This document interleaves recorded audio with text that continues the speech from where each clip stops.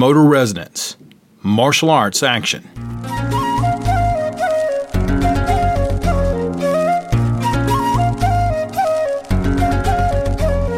Exploring the culture, the adventure, and the impact of martial arts. That's what Kung Fu Podcast is all about. And I'm your host, T.W. Smith. If this is your first time to the program, welcome. You're in the audience of some of the finest and sharpest martial artists in the world. Folks that take a great deal of care and put in a lot of effort into honing their craft. Irregardless of the style of martial arts that you practice, hopefully you'll find something here during the programs that you can use to either better understand what you might currently do or enhance what you currently do. I try to share you some of the things that are from my perspective, and we always dip into the academics, looking into the history, or in this case, neurosciences. What do they have to say about some of the things that we do, or how can we better use some of the tools that we already have? During this episode, we're going to lay some parameters, and we're going to define martial arts as action, not movement. We're going to look at predicting criminal behavior. What is motor resonance, motor cognition, mirror neurons? What does this neuroscience have to do with what we're trying to get done here? What is action versus movements? And how do traditional martial arts compare to other types of collective athletes in using this particular skill? I'm also going to be sharing with you during the course of this program changes that we've been doing to the program, which is going to have more video, bonus episodes during the month, and things along those lines. But first, let's talk about predicting criminal behavior. You know, science fiction sometimes gets a little closer than we think. When we were watching Star Trek back in the early 70s, I remember how far-fetched it all seemed, lasers, spaceships, all this kind of stuff going on. And today, a lot of the things they portrayed in that show are actually here. It reminds me of an old Taoist saying that states, everything around you, for the most part, any man-made anything around you, at some point was just someone's thought. And they took it from imagination to reality. Well, it is kind of interesting sometimes how what is once portrayed as science fiction gets a lot closer to science. You may remember the Tom Cruise movie in 2002 titled The Minority Report. Basically, he's a police officer of some type that's arresting people just before they commit a crime. These clairvoyants could feel a person's dark and violent vibrations and would send the police out prior to the act occurring, and practically with 100% confidence that individual was going to commit this crime and they're going to interrupt that process. Well, Philip K. Dick is the gentleman who wrote The Minority Report in 1956, and that's what the film was based on. Mr. Dick also wrote other works that has turned into popular films, including Blade Runner, 1982, Total Recall, which was adapted twice in 1990 with Arnold Schwarzenegger, and in 2012, which I never saw. Then we had Minority Report that I just mentioned with Tom Cruise, A Scanner Darkly, never seen that, The Adjustment Bureau, never seen that, and The Blade Runner 2049, which I hope to get around to that. What if that whole fictional story from the Minority Report was closer than you may have imagined when it was put onto the big screen in 2002 and not miles into fiction like when the brilliant Mr. Dick imagined it in 1956? Regina Nuzzo and the neuroscientists in their research study titled Brain Scans Predict Which Criminals Are Most Likely to Reoffend. They found a way to predict whether convicted felons are likely to commit crimes again from looking at the brain scans. They said, quote, convicts showing low activity in a brain region associated with decision-making and action are likely to be arrested again and sooner. This area, the anterior cingulate cortex, ACC, is this small region in front of the brain. The area is involved in motor control and executive functioning. The researchers, after doing the study, followed the ex-convicts for 4 years to see how they did. The convicted men who had lower ACC activity during quick decision tasks were much more likely to be arrested again after getting out of prison. This seemed kind of broad when I first read it. But then, after the researchers accounted for other risk factors such as age, drug, and alcohol abuse, as well as psychopathic traits, they said, quote, men who were in the lower half of the ACC activity ranking had a 2.6 higher rate of rearrests for all crimes and a 4.3-fold higher rate for nonviolent crimes. The results are published today in the Proceedings of the National Academy of Sciences. Well, making predictions based off of brain scans is one thing, and it's great that there's perhaps some help there for folks who they can identify before they're released to try to give them a little bit extra help so they don't end up back in the system. That's not quite the same thing, but yet it is in the sense that we've got to learn, as martial artists, for example, in social settings, to observe behavior and make decisions on the fly based on what we see or sense. Well, what is this phenomenon they refer to as motor resonance? Motor resonance is a term that is associated with motor theories of action understanding. It is important when you're discussing motor resonance that you give it some sort of definition because it can mean a broad number of things to different people in the population. Just like the term martial arts can mean different things to different people. Some will say that can include traditional weapons, for example, like a long staff or a nunchuck, and other people say, no, it cannot. It's got to be hands only. Others will say, good martial arts is only reactionary. You only throw a strike or a punch or a throw or something after somebody else does something to you. And others are like, no.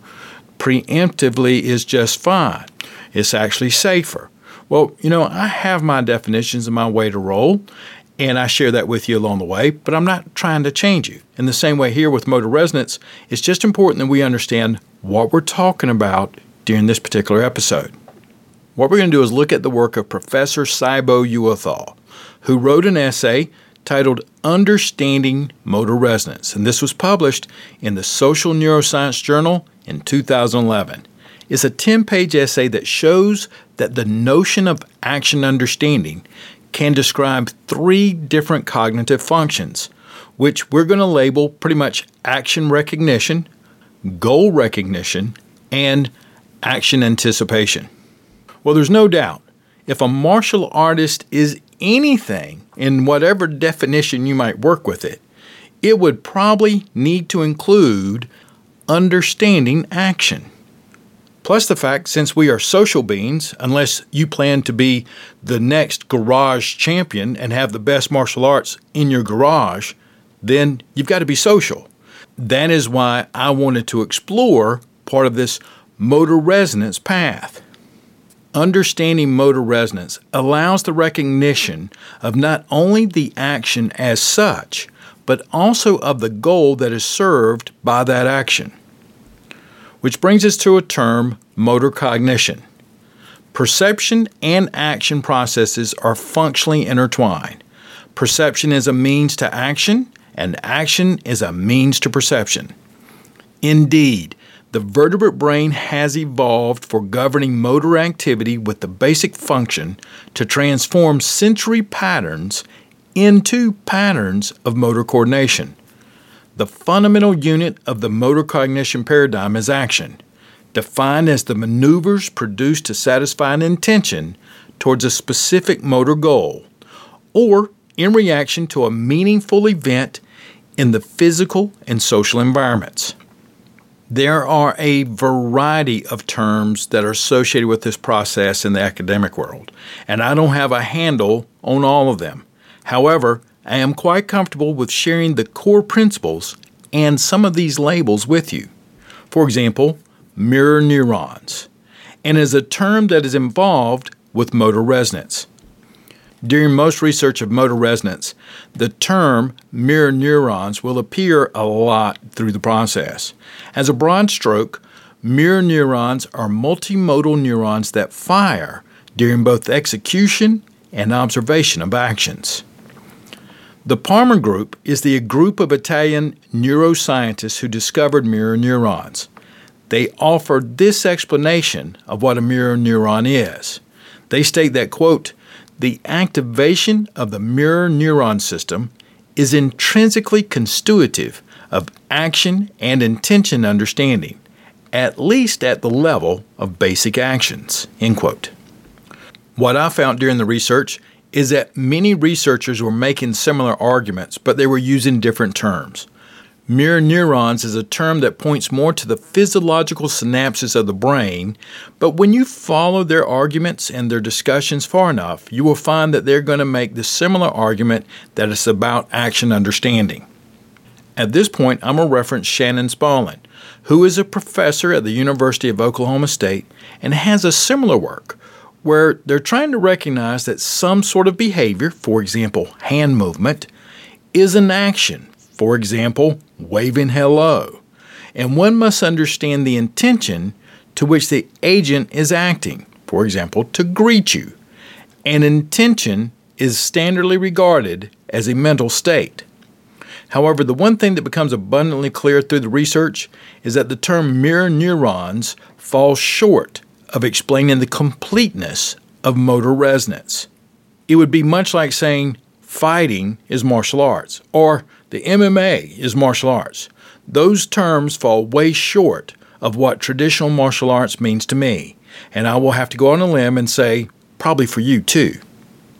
So one simple example of the firing off of the mirror neurons could easily be the "you made me yawn" phenomenon. So when you see someone yawning and then you have the urge to yawn yourself. Motor resonance, according to Professor Spaulding, quote, describes the activation of the motor system during action observation. The notion is adopted from physics and is used to describe the phenomenon that one part of a system oscillates at the same frequency and in the same phase as another. Another simple understanding of action understanding is, let's say a friend is pouring a cup of tea. Your action recognition is the fact that you recognize the action that they're grasping the teacup. The goal recognition is that you recognize that they're grasping the action as either to serve or to drink the tea. Then you have action anticipation, is where you prepare to reach out and grasp the tea if they offer it to you. Take a moment and consider some things that you may train, a little bit more complex in your martial arts, in this theory of action recognition, goal recognition, and action anticipation.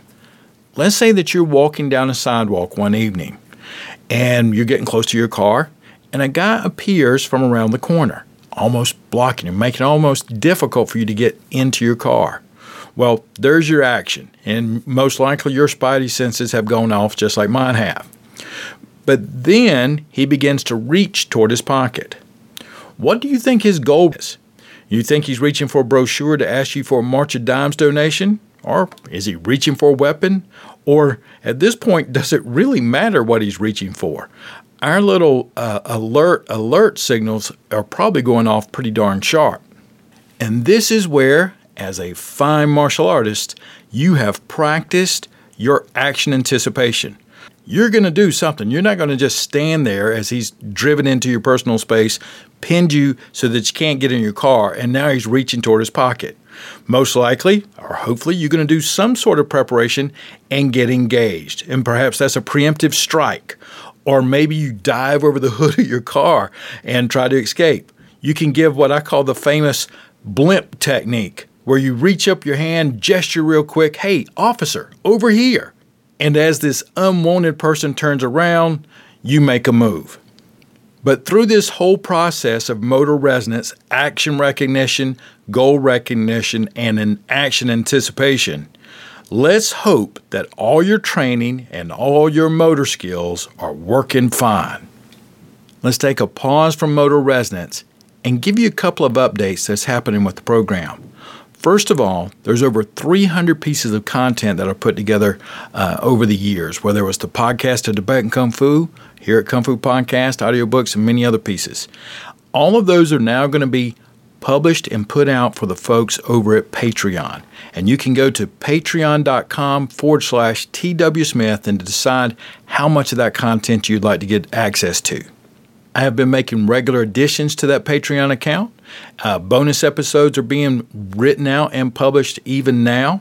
The entire content library is going to be published over there and much more, including videos, behind-the-scene videos, and you'll be able to get everything I put out delivered right to your Android or Apple device. All you have to do is download the app and then just enroll with patreon.com/TWSmith.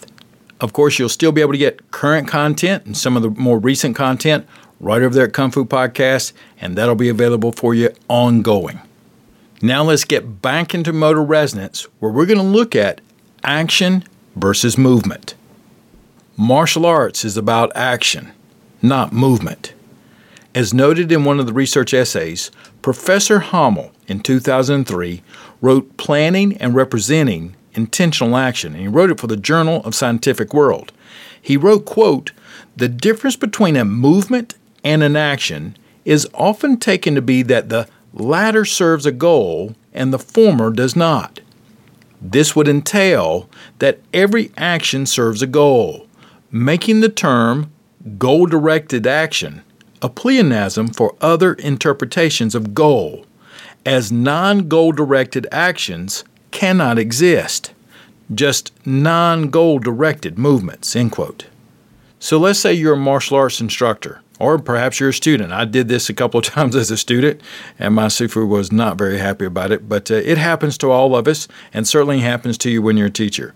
If you're an instructor, have you ever taught a technique or a form, and later on asked the student, what do you think your application is here, in this area? What might you be doing?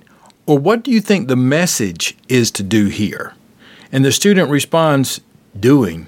I thought it was just an empty movement to get to the next technique in the form. Of course, as the instructor, you pull the dagger from your heart and you're like, no, there are no empty movements in your form or kata.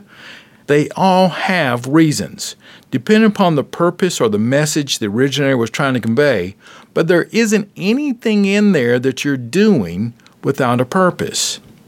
As Professor Hommel stated, a movement does not serve a goal. Every action does serve a goal. There are not any such things as non-goal-directed actions, only non-goal-directed movements. Well, I took that information and I asked myself a question. Which do criminals use, actions or movements?